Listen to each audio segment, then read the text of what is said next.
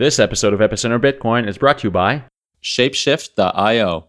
With no account or sign-up required, it's the easiest way to buy and sell Litecoin, Dogecoin, Darkcoin, and other leading cryptocurrencies. Go to Shapeshift.io to instantly convert altcoins and to discover the future of cryptocurrency exchanges.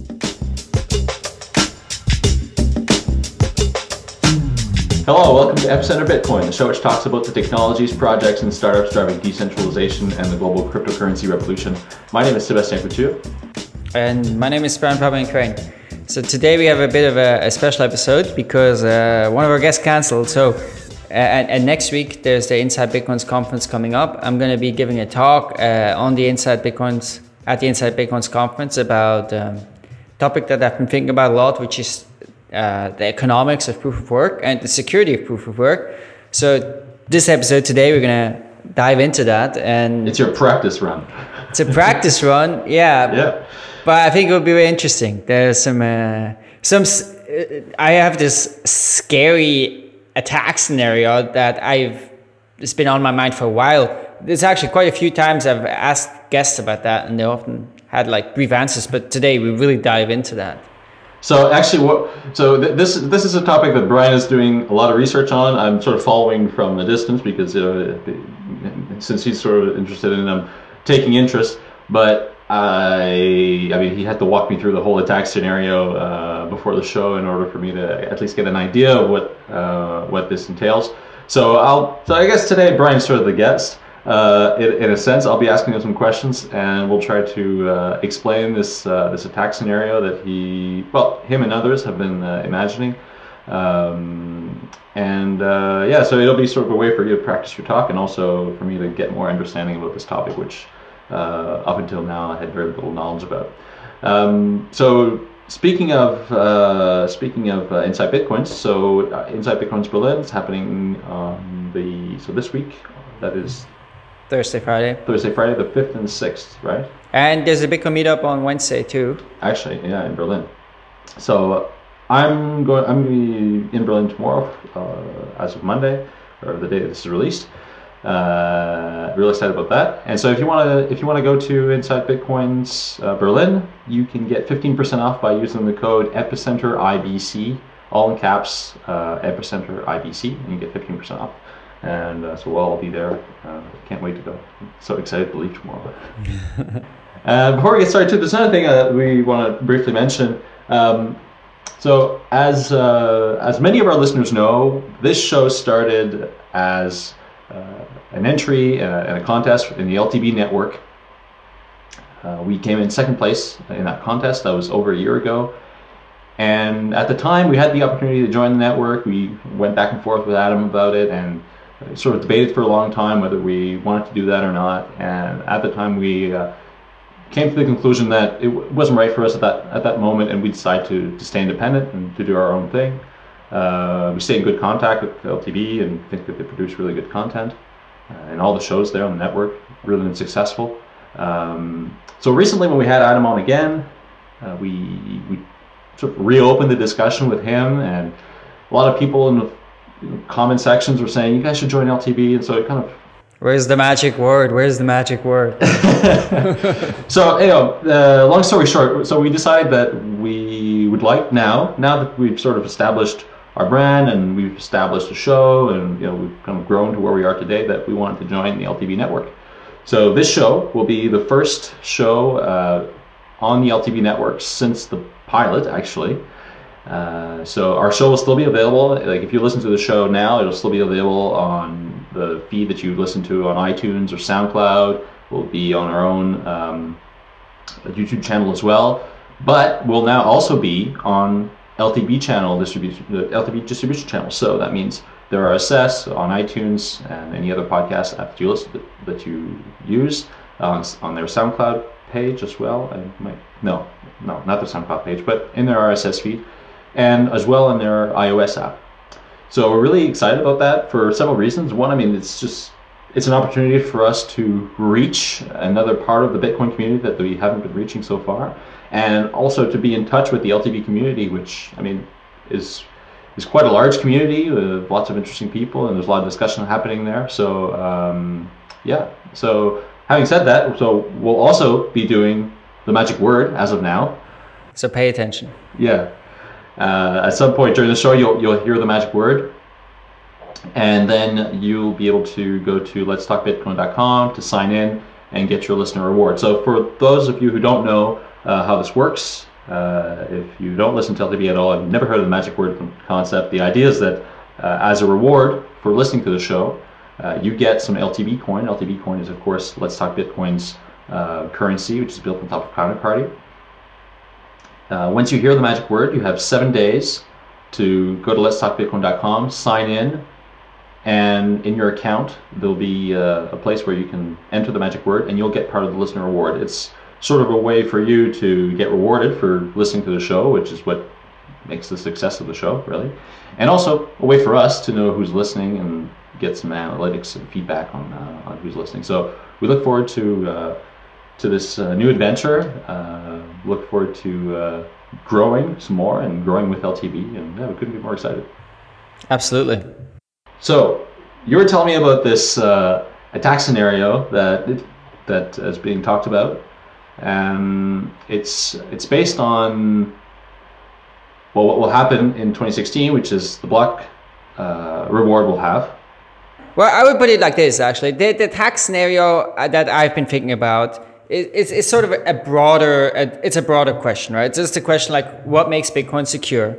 And how is the security going to develop? And what's the risk of an attack happening? I actually didn't think of it in terms of the 2016 block halving, but I was talking with Jonathan Levin about it a few days ago, and he mentioned that. And 2016 indeed will be sort of an ideal time to execute this attack, but it's not limited to then. It could happen sort of any time or later too, and if it doesn't happen then, it could happen some other time. Right, so this attack could happen, it could happen now, it could happen in the future, just the block halving gives additional incentive to do that. Yeah, it can't really happen now, but we'll talk about that. So, but maybe to start off, let's take a step back and think about what makes Bitcoin secure, right? And I mean, in Bitcoin, sort of the truth or the state of Bitcoin is determined by the longest blockchain, right? So the longest chain of blocks. And the security in Bitcoin is 100% an economic concept, right? It comes from the idea that the longest chain is the true chain, and as long as a majority of the Bitcoin network is honest, then you can't attack it, right? So it's an economic concept of security, because if somebody has unlimited resources, unlimited money, unlimited hashing power, they can obviously get the majority of the hashing power, and they can be the true chain. And in that case, sort of all bets are off. Like, you can do all kinds of evil things. So I think the important thing to realize there is that, Bitcoin security is an economic concept. It's a concept of cost. The question is, like, how much does it cost you to get the majority of the hashing power? And Bitcoin is secure as long as it costs you so much that nobody has an incentive to do that. I think that's sort of the core idea of Bitcoin security, and also where one can sort of think about, is Bitcoin actually secure? Because of course the question then come up, if you think of security in that way, number one, who has an incentive to attack Bitcoin? How large is that incentive? And number two, how much does it cost to attack Bitcoin? Because Bitcoin is only secure so long that the cost of attacking Bitcoin is larger than what you can get out of attacking Bitcoin. And when that reverses, and you start to be able to get more from attacking than the attack itself costs you, Bitcoin is no longer secure. Bitcoin becomes very, very vulnerable to attacks. And the sort of a claim I want to make here is that I think this is going to reverse this relationship in the future, and it will be possible to make more money from attacking Bitcoin than it costs you. Like today, that's not the case. I think today you probably wouldn't be able to make more money from an attack than it costs you, but in the future, I think you will be. So that's sort of the main case. I think it's a very scary scenario. I remember recently we had a podcast with Tim Swanson. Somebody commented like, "God, this was so depressing for Bitcoin." Well, you get another one of those today.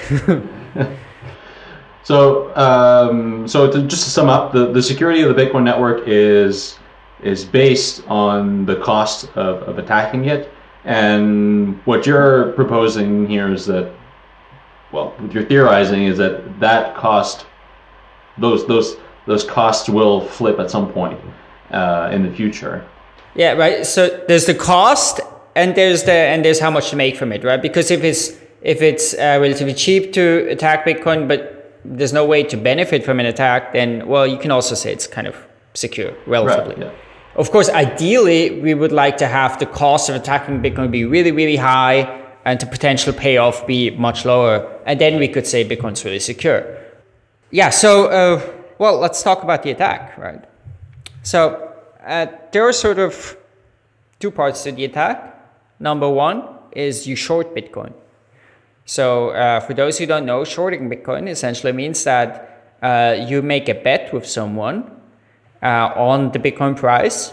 And so, for example, me and Sebastian, we make a bet on the Bitcoin price. And if the Bitcoin price by, let's say, June 1st is below $30, Sebastian pays me $1,000.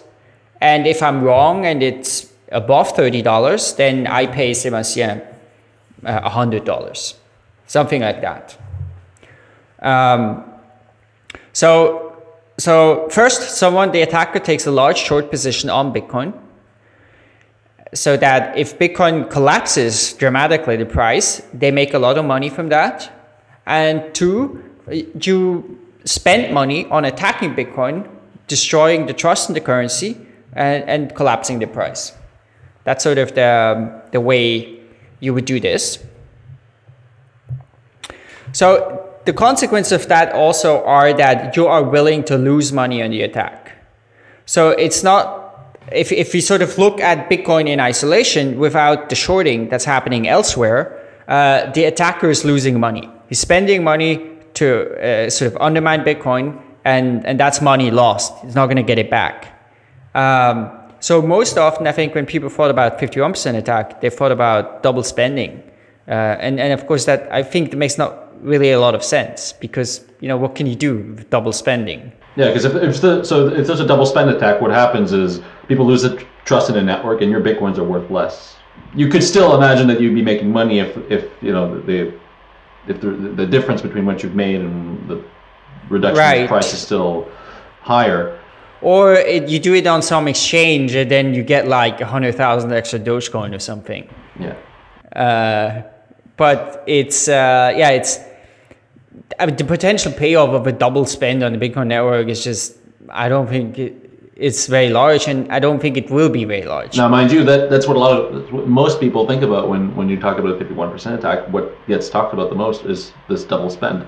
Exactly. So people can buy shoes and then get their Bitcoins back to buy shoes again. Right. But I mean, but what you're saying is that's very unlikely. The attack scenario is much more dire than simple double spend attack, which I think the real danger comes when an attacker does not care about is not trying to double spend any money or anything like that. It's just trying to undermine Bitcoin. And you know, that's really where it becomes dangerous. So how would you do that? So first of all, we need to talk about the short position.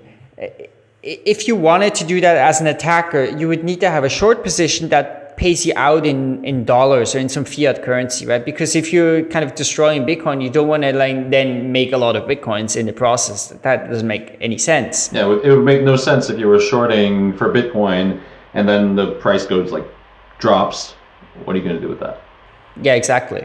So you need to have, you need to make your money in dollars, for example. But that's like right now. So I don't think right now this wouldn't be possible. But in the future, let's say on Wall Street, there are some investment banks that start order derivatives that are based on Bitcoin. Then I could make a contract with some hedge funds, some banks, etc., that pay me a certain amount of dollars if the Bitcoin price goes below a certain amount. And then I don't need to own any Bitcoins to have that position. And the other party doesn't need to own any Bitcoins to have that position. It's really, it's a counterparty risk then. Like, basically I trust the other party that they have the ability to pay to make good on their promise. And it's the same thing on my side. So also it means the attacker should probably be some sort of financial institution, hedge fund in particular. And another way could be, for example, if there's an ETF, right? Often there's abilities to short the ETF. So if the Winklevoss twins get their ETF through, one could maybe short that. Let's say there are some Bitcoin companies that go public. Coinbase, maybe they have an IPO. You could short their stock. And an attacker ideally would short all kinds of things, right? Like you wouldn't have like one party to have a big short position against, but you would have 50 different parties. So maybe you would do all at the same time. You would short the Bitcoin stock, you would do that, you do that, you do that. Try to get some derivatives to short it. And that way you could accumulate a large short position that, let's say, if Bitcoin price totally collapses, you make 500 million or something like that. Or maybe less, maybe 100 million is enough to incentivize an attack. And that's what's important to realize also is that when we talk about a Wall Street derivatives market, it's not transparent. So, I mean, I'm not an expert on that, but I think it might be possible to accumulate a significant short position without people knowing about this. Like it may not drive the Bitcoin price down directly. At least there will be some delay for that happening, and you could try to execute part of the attack in a covert way. And then of course, the consequence is like you can't do this attack today. Because you can't do a big enough short position today. But I think you will be in the future, right? So especially if Bitcoin is successful. I mean, I think that's the interesting thing about this scenario, and a sort of interesting thing about the larger point here is that I think Bitcoin may become less secure as it becomes more successful, because you start having much larger incentives to attack Bitcoin. So that's sort of the very broad picture thing. And now we will talk about this kind of like really in depth on how to execute this. Does this scare you, Sebastian? Does this make sense roughly? Well, one thing that I noticed in here is that, so when we think about this attack scenario, when we think about attack scenarios, myself, in any case, I see it so like a point in time where, in fact, it could take place over a very long time. So if there's a Bitcoin ETF, or if CoinDesk goes public, people can start shorting now. So someone who's planning an attack for, say, in 5 or 10 years, or maybe not that long, but sometime in the future, they can start setting that up now by placing short positions against Bitcoin.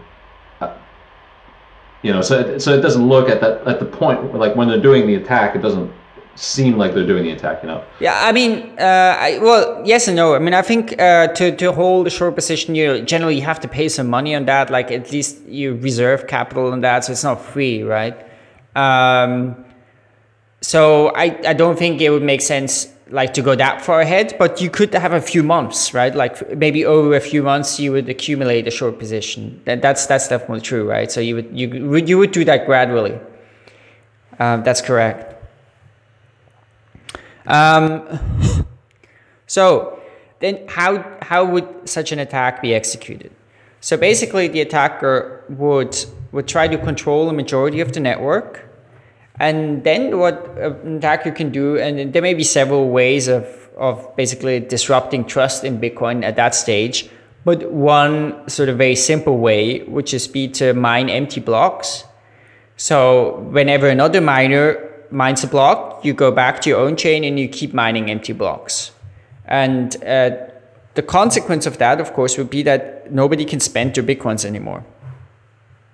Right, so if I try to send Sebastien some Bitcoins during that attack, like my wallet could send out the Bitcoin into the network, but because the majority of miners are only mining empty block and they disregard any block, including transactions, no transaction will ever get into a block. Of course, how long would it take for people on Reddit to go crazy? It's like, this is an attack that would be executed in the open. You would tell people about it, you would show it to people, and the very point would be the panic that ensues. So there are basically, so at this stage, that's a sort of the broad picture situation.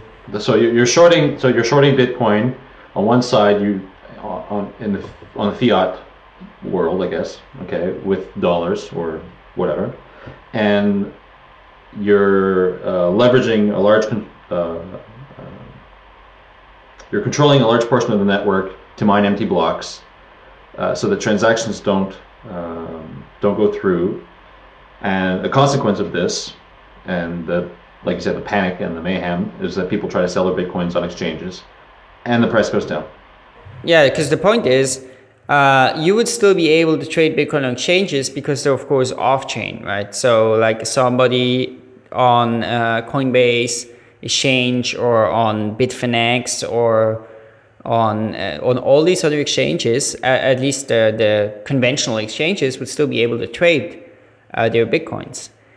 So you could totally have people selling their coins. You just couldn't get them out. Right. So it's a little bit similar. It could be a bit of a similar scenario as it happens with Mt. Gox, where there was that other thing, Bitcoin Builder it was called, where you could trade Mt. Gox coins, even though you couldn't access them, you couldn't move them. So this would be a little bit similar. So, maybe I could still trade the coins on some exchange without being able to withdraw them. And, the hope, I guess, of those people trading the coins would be that, once you're able to withdraw them again, they would recover in value or something. But of course, that's, it would be very scary. Also means that only the people would be able to trade the coins that already have them on an exchange, right? Everybody who holds them in wallets elsewhere wouldn't be able to do that. Now, how does the block halving, the block reward halving, fit into this scenario? Because that's sort of the amplifier that really makes it that much more interesting. That's true, but actually, let's talk first about the mining pool, right? So, because one of the you had this idea about what you call a kamikaze mining pool. Right. So the mining pool, basically, so the issue here is, as an attacker, like buying 51% of the mining power, it's actually, it may be complicated. You may not have access to that, right? So one way of dealing with this situation is that you try to bribe people to join your attack. And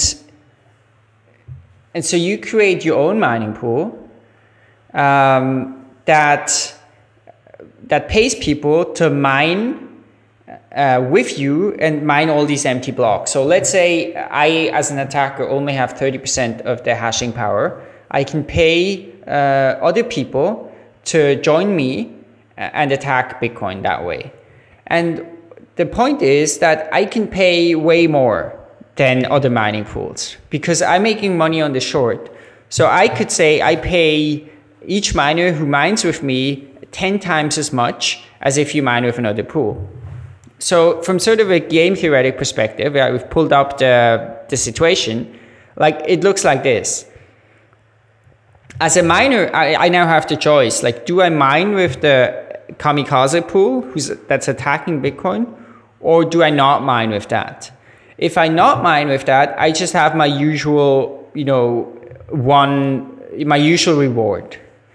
And then, if the attack succeeds, then I'm pretty fucked, right? So first of all, my mining hardware has become worthless. Second of all, I only have my minimal block reward. Actually, not even, right? Because if I mine a block, it gets undone by the mining pool. So I actually make 0. This is slightly wrong. And if the attack fails, well then okay, I still have my mining hardware, it's still worth something, and I had the minimal reward during that time. But if the attack succeeds and I mine with the pool, okay, the mining hardware I own has become worthless, but I have made 10 times as much money. And another scenario would be that the attack fails, but I mined during the time of the attack with that mining pool. And the attractive thing there is that on the one hand, my mining hardware still has some value because now the attack is gone, the attacker's gone, failed, and I can still make money from mining Bitcoins. And I also got paid for participating in the attack because of course I can join or get out of the attack at any time. So that's, and of course, what we do see here is that in either case, whether or not I believe as a miner, let's say I'm a miner and I have 1% of the hashing power, I'm always better off joining this attack, whether or not it succeeds or not. Now, so the person or the party coordinating the attack would need to pay those miners. So we brought this up before when we were talking about it. So how would they pay them? The options they have, I guess, is to pay them with Bitcoin. They also can pay them with fiat through bank transfer. They could pay them through PayPal, presumably. But if they try to pay them through Bitcoin, the whole point of this attack is to get the Bitcoin price down. Yeah. Well, for the miner who's taking part in this kamikaze pool, there's no incentive there. So they would have to pay them in some other means. Yeah, no, this is a great point. I mean, we mentioned perhaps paying them with an altcoin, but one could imagine that if you undermine the whole security of Bitcoin as a system, you can also, that would probably undermine, absolutely, and cause the price of altcoins to also go down. So, no, it's a great point, and that's, I think, not a trivial problem. Is like how would the attackers pay people to join? Because you're correct. Like if you pay people with Bitcoin, what's the point? I mean, you could, in theory, imagine that they pay with Bitcoin. Because the attacker could still put in transactions in the block. So you could still pay them with Bitcoin. You could even imagine that you pay them into their exchange address if they have an exchange pay-in address. But then maybe the exchange would block those. So not so great, right? So you'd want to pay them outside of the Bitcoin network. That's true. And presumably, since this is all unregulated, what you were pointing out earlier is that this is actually legal currently. I mean, it wouldn't be illegal to do this. So using traditional financial payment systems like fiat or like bank transfers or Western Union or PayPal or something else would conceivably be feasible. Well, I was thinking about this before, like after you mentioned it, because you're certainly right. It is something that would need to be done somehow. One way perhaps to do it. So if you mine on this kamikaze block, of course you will have some sort of cryptographic proof that you've done so, right? You could, like, this should be possible to prove cryptographically that you've provided certain hashing power for a certain time there. So one thing you could do as an attacker, let's say, maybe some of you are aware of a thing called Codius. So it's basically some sort of Oracle thing. So you have a bunch of servers that verify if something is true, and then it executes something. We can think about similar to an Ethereum contract. Let's think as an attacker, I would put up an Ethereum contract where automatically, if anyone puts in submits the proof that they've mined on my attacking pool, they get paid. Now, I don't know if Ethereum is going to be working, etc. But if not, Codius is a Ripple project. So maybe you could use Ripple for that. Or there should be some way to do it. At the extreme case, because this is legal, I think, you could, for example, have a law firm make some sort of public statement that anybody who submits proof that they've worked on the pool get paid, and there could be some sort of proof of that the money is there. It seems kind of unlikely, though. Why not? I mean, that what law firm is going to participate? Plenty. No, there's not going to be any problem. I mean, I think in Germany, one common thing is like these law firms who send letters to everyone threatening them that they need to pay money because of like supposedly illegally downloading file. I mean, there's all kind of, you will not have any problem finding a law firm for this. Okay. But the disadvantage of this would be that like ideally you have it totally trustless. The advantage would be if you pay people joining your pool in Bitcoin, is that they immediately get the payment. They see you're not lying. They see you really are paying for that. Whereas if I had some law firm make that declaration, you need to have some trust that the law firm then will really pay. So ideally you have this trustless so that anybody who joins in the pool knows that they're actually going to get paid for joining in that. So having some sort of cryptographic thing would be better. So I think code use might be one way. So you have basically people submit the proof that they've joined the attack, and then they get paid some money on the Ripple network, or in any other crypto currency network would probably suffice. And ideally, if it's, let's say, Ripple network, they could get paid in US dollars, right, or something like that. Right. Okay. Well, there's lots of components to this, and there are definitely more to come. So we'll talk about the Black Reward having part of it in just a minute. Before we do that, we'd like to talk about Shapeshift. Shapeshift, as you know, is the fast and easy way to convert your altcoins into Bitcoin or vice versa. So they support, they're adding new coins all the time. I'm looking at their website now. They have Unobtainium now as a coin. Unobtainium. Unobtainium is now a coin. Sounds very hard to get. It probably was unobtainable until Shapeshift showed up. Exactly. So now you can trade your Bitcoins for Unobtainium. Who'd have thought? Who'd have thought you could ever obtain Unobtainium? Now they're going to have to rename it to Obtainium. Yeah. So Shapeshift is the Google Translate of currency conversion tool. So you just go to the website, you choose the currency you want to convert and the currency you want to convert to. You put the payment address and you just send the payment. And in a few seconds you get whatever currency on your wallet. And so last week we talked about one of their tools, which is Shapeshift Lens. Today I want to talk about another tool that they've developed called the Shifty button. So let me just share my screen here. I love the name, by the way. All right, so if I'm looking here so I go to shapeshift.io, I click on tools, and I've got the generator here for the Shifty button. So basically what this allows you to do is to integrate Shapeshift right into your website. And I'm going to show you how it works, because I've added it on our donations page. So here, if you've ever been to our donations page, we used to have Litecoin and Dogecoin address, but we don't even need that now, just because I can use this Shapeshift button. So what I've done is I've went on their site, I've copied in my destination address, didn't specify an amount. I generated the code, and I'm going to grab my Bitcoin address, put it here, generate code, and so it gives you this blob of HTML code, JavaScript. You paste it into your website. In our case, we're using WordPress, and we get this Pay with Altcoins button, which is really great. You just click on it, you get the Shapeshift window that comes up, and it allows you to send a donation to the Bitcoin address in whatever coin you want. So in this case, you can say Unobtainium. You want to tip with Unobtainium, you can do that.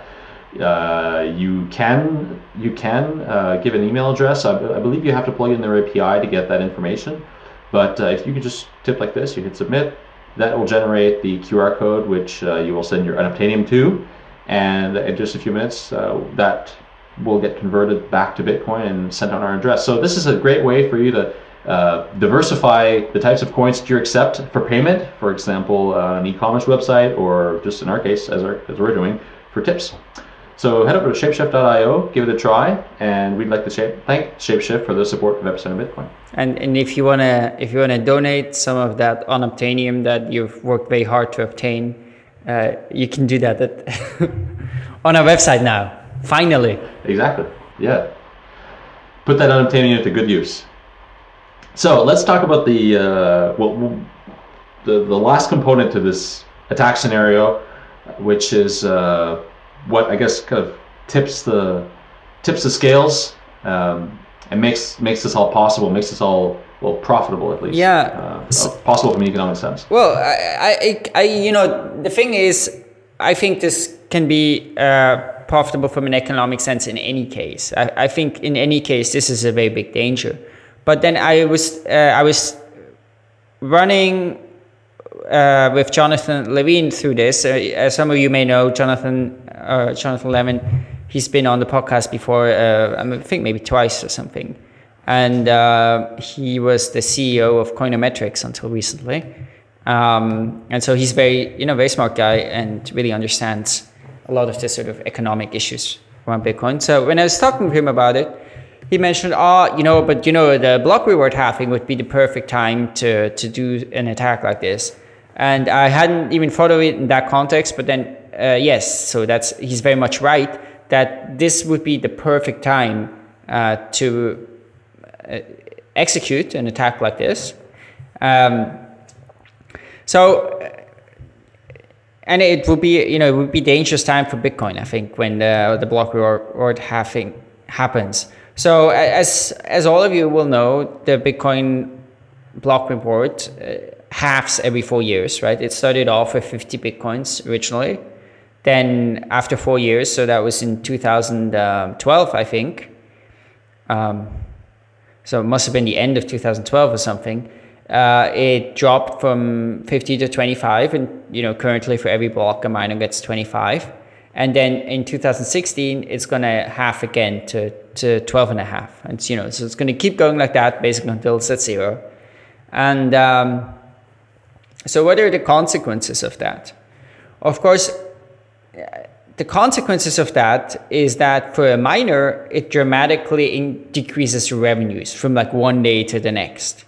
Because let's say it's 2016, the block reward halvings happens now. So today I'm making 25 Bitcoins per block. Tomorrow, the same block being mined, I only make half as much. And this will immediately render a large portion of the mining market unprofitable. So I think today estimates are that miners spend about 80% of their revenues on electricity.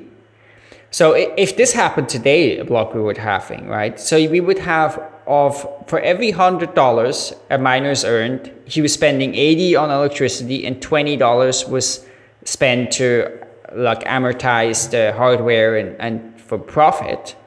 So if you had the block reward halving today, that $100 would go down to $50 and each miner would lose $30.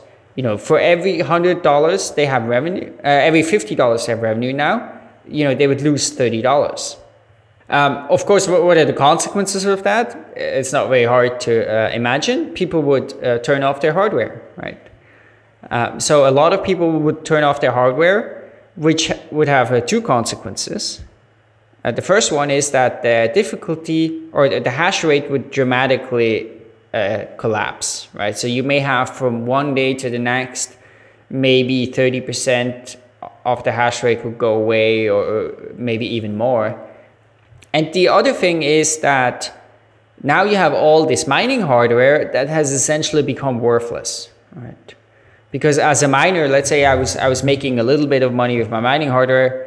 Now the block rewards collapsed. I'm making zero. Like this is standing around here. It's basically worthless. So what are you gonna do? You're gonna put it on eBay? Yeah, put it on eBay. Put it for sale, or put it on eBay, or I could mine with it. If some attacker comes in and says, "I pay you anyway. I pay you 10 times as much," So all of a sudden, you may have the choice between this being totally worthless and someone still paying you for it, right? Paying you to join that attack. So those are the two components that are going to make this a very dangerous time. Is that one is the hash rate is going to collapse, and two is that a lot of cheap mining hardware and cheap hashing power will be up for sale, and of course it's not like everybody's going to stop mining, right? Because some people have different cost structures, right? Like some people will get free electricity if you're like the son of some governor in China and like you can get like the government to pay for your electricity, you will keep mining because like your marginal costs are maybe zero, or very close to zero. So, but for others it would be different, right? Like anyone with a higher electricity cost will probably have to stop mining. Today's magic word is security. SECURITY. Head over to letstalkbitcoin.com to sign in, enter the magic word, and claim your part of the listener reward. Now, this incentive to stop mining when the block reward halves, does the Bitcoin price have any influence in that at all? Like, is it different if the Bitcoin price is at $1,000 or $10,000, or is it completely independent? Well, it's kind of independent, right? Like, I mean, what really matters is what percentage of your revenues you spend on cost. Like, you know, how much margin do you have? Because let's say for $1,000 revenues you make with your miners, like your costs are only $100. Now, if those thousands go down to 500, well, that's bad, but you're still going to keep mining, right? Like, it's not like, I mean, you may be less happy about it, but it's not going to change so much. But it's very different if your costs are a large percentage of your revenues. And we should also mention, of course, what matters here is how much money are miners making from transaction fees? Right? Because today it's basically nothing. Like today it's a very, very small percentage. I don't remember how much it was, but it's definitely much less than 5%. I think maybe 2% or even less. So if this happened today, miners would basically lose almost 50% of their revenues. Now in 2016, maybe it's going to be different, right? Maybe miners make 30% of their revenues, or let's say miners made 40% of their revenues from transaction fees. Then this wouldn't be quite so terrible, right? So let's say for $100 before the block reward halving in 2016, they make $60 from the block reward and $40 from transaction fees. Now the $60 get halved, right? So even miners would lose 30% of their revenues. So it may be something like that. I don't know. So it probably won't be quite 50%, at least if transaction fee revenues increases, but it will be very, very substantial. I don't think transaction fees are going to be like 10 times the size of the block reward. There's absolutely no sign for something like that happening. Okay. So if we just bring that all around, so you've got all the components. So one is the shorting. So you short Bitcoin. You short the Bitcoin price is going to go down. Second component is controlling a large part of the network, and that becomes possible when a lot of the miners are turning off their hardware, so the hash rate goes way, way down. It becomes a lot more easy for anybody to get 51% or more, and on top of that, you get all these miners with hardware that's serving no purpose that they can rent or sell to a potential attacker. And those are sort of the three pillars that make this whole attack vector. Exactly. And I think the interesting thing about the value of the mining hardware dropping and the block reward dropping, the point is that even if you still can profitably mine after the block reward halving, your hardware has still lost a lot of its value, right? So even if I would still keep on mining, I would still be willing to sell it for much, much cheaper. Because I'm making a lot less money. Now, to be honest, there is sort of one thing a friend of mine has mentioned, is that to some extent miners will anticipate this, right? To some extent miners will know the block reward is going to go down, so I'm going to invest less in hardware. So we may see some decline in investment, or we will see some decline in investment, in the 6 months or something like that before the block reward halves. So that will, mitigate this a little bit. So it may not be quite as bad, maybe then the drop in the hash rate will be 30% instead of 40% or something like that. But there's going to be a significant drop. I don't think there's any way sort of around that. So one thing that comes to mind when talking about the block reward halving is that, well, this happened before. We had a block reward half in 2012, as you mentioned. Why didn't it happen then? What are the differences? How is the Bitcoin network and ecosystem different now than then? And why wouldn't we have seen that scenario in a couple of years ago?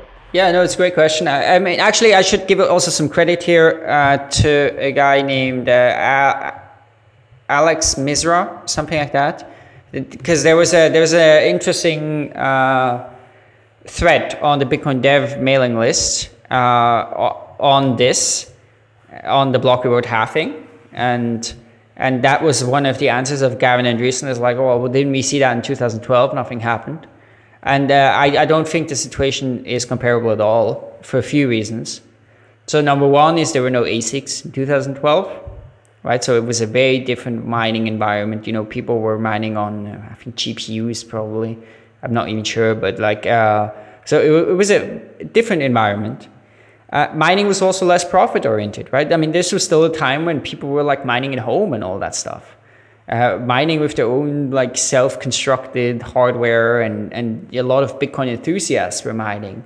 This has already been changing dramatically, right? I mean, today mining is sort of a for-profit business. I don't think there are a lot of sort of Bitcoin enthusiasts left who mine just for the fun of it. It just doesn't make sense financially. Also, I think the profit margins are different. You know, back then, I guess it's hard to know. I'm not sure how it was back then with the graphic cards and all. But, you know, today, what we are seeing is that the cost of mining are becoming higher versus the revenue. So it's getting very tight, right? It's a very competitive market. And I think that's going to increase even more until 2016. So people will have a tight margin, tight profit margin that makes this more vulnerable. And then the last point, which is very important, is that in 2012, there was no way to short Bitcoin. You couldn't take a large short position on Bitcoin. And I guess that's one more thing. I don't think there was a way to rent mining hardware remotely, right? Because what is going to happen is you're going to have data centers that have mining hardware in it, and anybody can sort of rent the mining hardware, the hashing power, and direct it to the pool they want, do whatever they want, without actually being there and you know, getting the hardware shipped and all of that stuff, right? So you wouldn't have to do that. In 2012, there wasn't a way to do that. So I think on many levels, it will be a very different situation from 2012. And just because nothing happened in 2012, I don't think that in any way proves or indicates that nothing will happen in 2016. So I'm reading through this. I read through it. It's very interesting, and so there's a lot of this is very polarizing. It's one of those issues that is very idealistically charged, in a sense, like many issues, I guess, in Bitcoin. And so we'll put the link to this thread in the show notes. I recommend anybody who wants to learn more about this read it. So Jeff Garzik responds with the argument that the hash rate market is becoming is maturing into the direction of financial instruments where the owner of the hash power is not necessarily one receiving the income.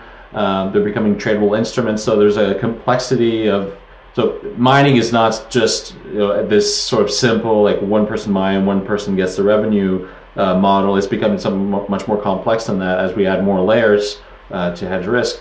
What do you think? How do you think that plays in this scenario? I think that answer doesn't make a lot of sense, to be honest. I mean, if anything, if mining becomes more tradable and all that, it increases the scenario for this.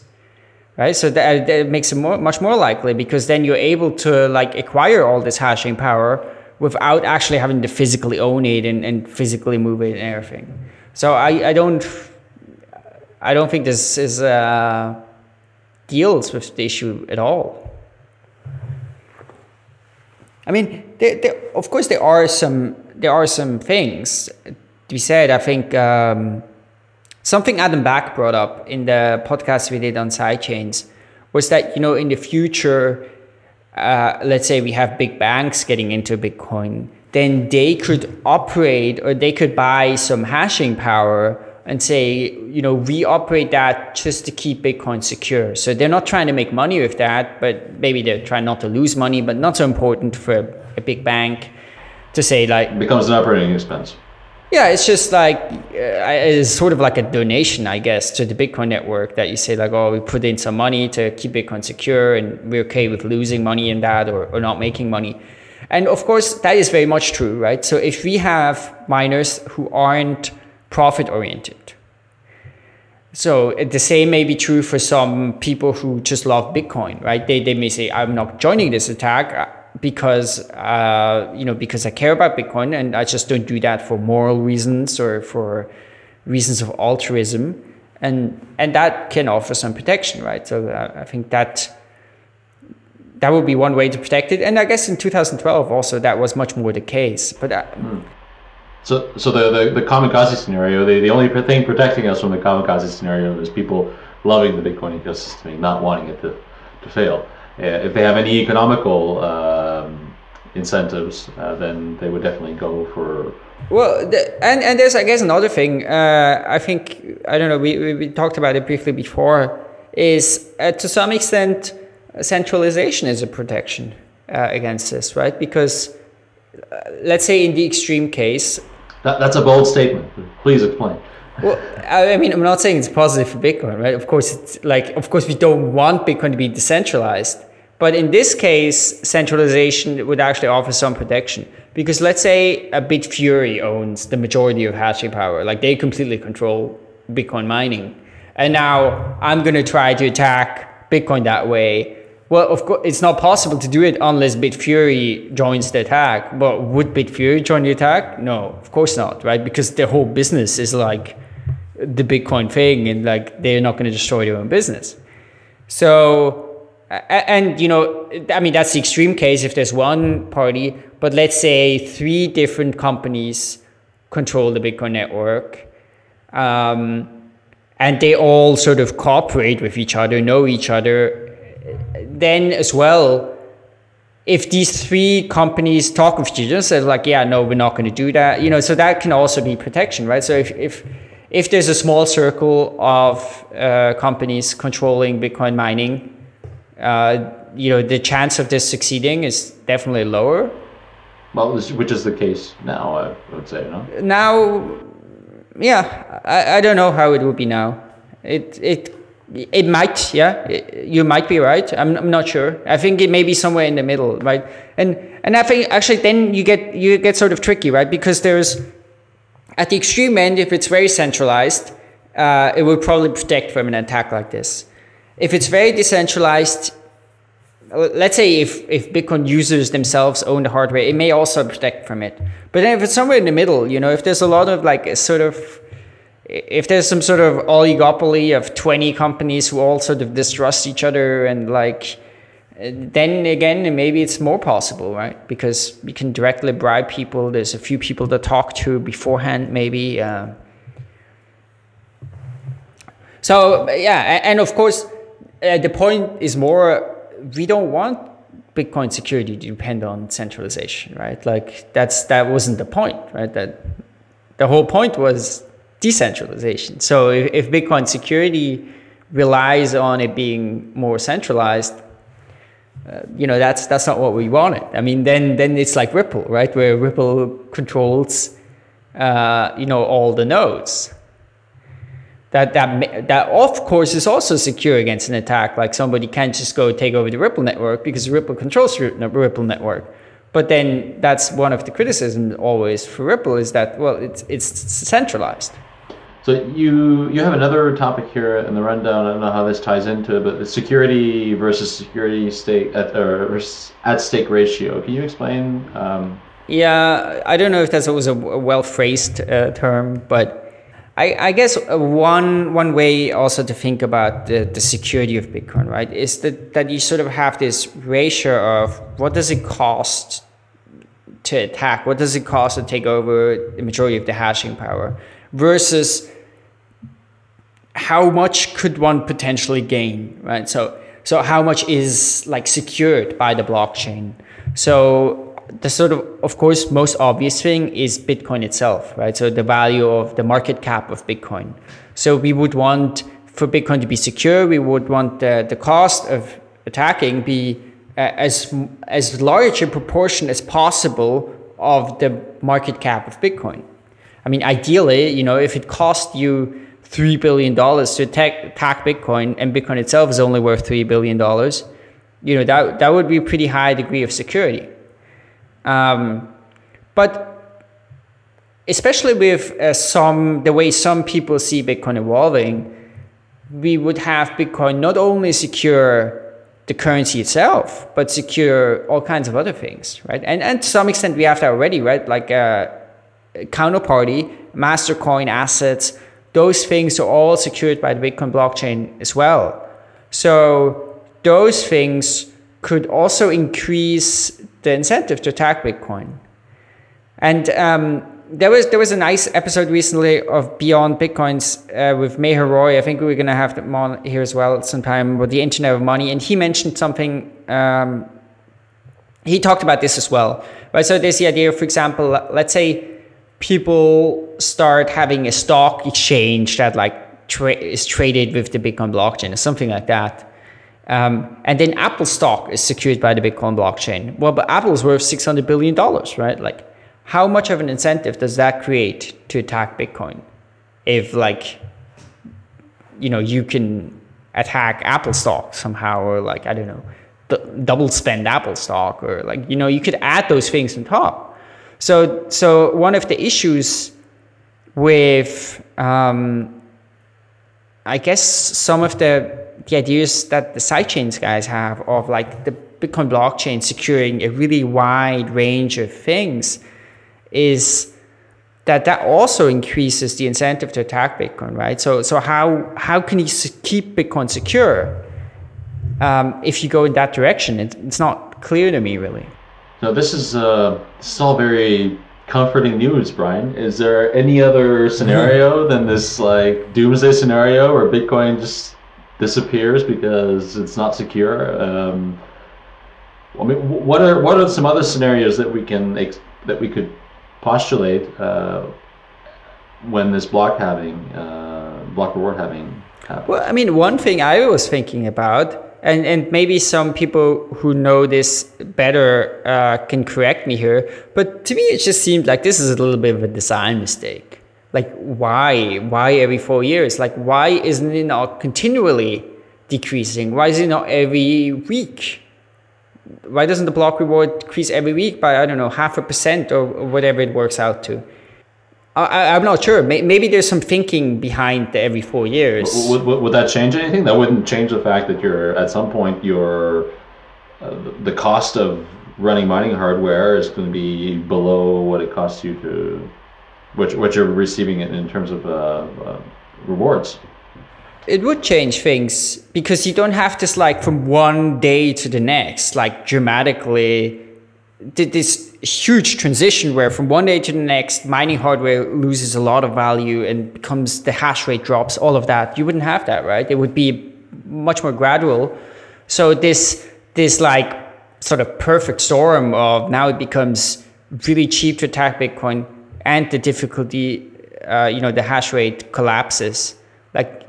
That's something that you wouldn't have then. So, I mean, one thing that I was thinking about is maybe one could change that. It also doesn't seem like that controversial a change, right? Because it can still keep the 21 million. You can still have that sort of decrease. For miners, it should actually, I don't see why it would be a big disadvantage for miners. I don't think it would be a disadvantage at all, actually, and it would somewhat increase Bitcoin security. Now, it wouldn't be a complete solution, right? I mean, I did think of this attack scenario actually before I thought of the block halving situation, but it would definitely, I would definitely lessen the chance of this happening. Has anybody else that you know suggested something like that? I think someone mentioned in that Bitcoin Dev thread, someone mentioned that idea, but you see, I think that's one of the problems with things like that. like we can talk about this now sort of theoretically, and I'm sure some people will give us reasons why this is not likely, right? I'm sure some people will say, but no, it will be different, and like some people will disagree with me. Some people will say I was wrong here, and maybe I am, like we don't know. And I think the danger always with things like that is that we don't do anything until something happens, right? Because like it's just an abstract scenario right now, and then if something happens, it is, it's too late.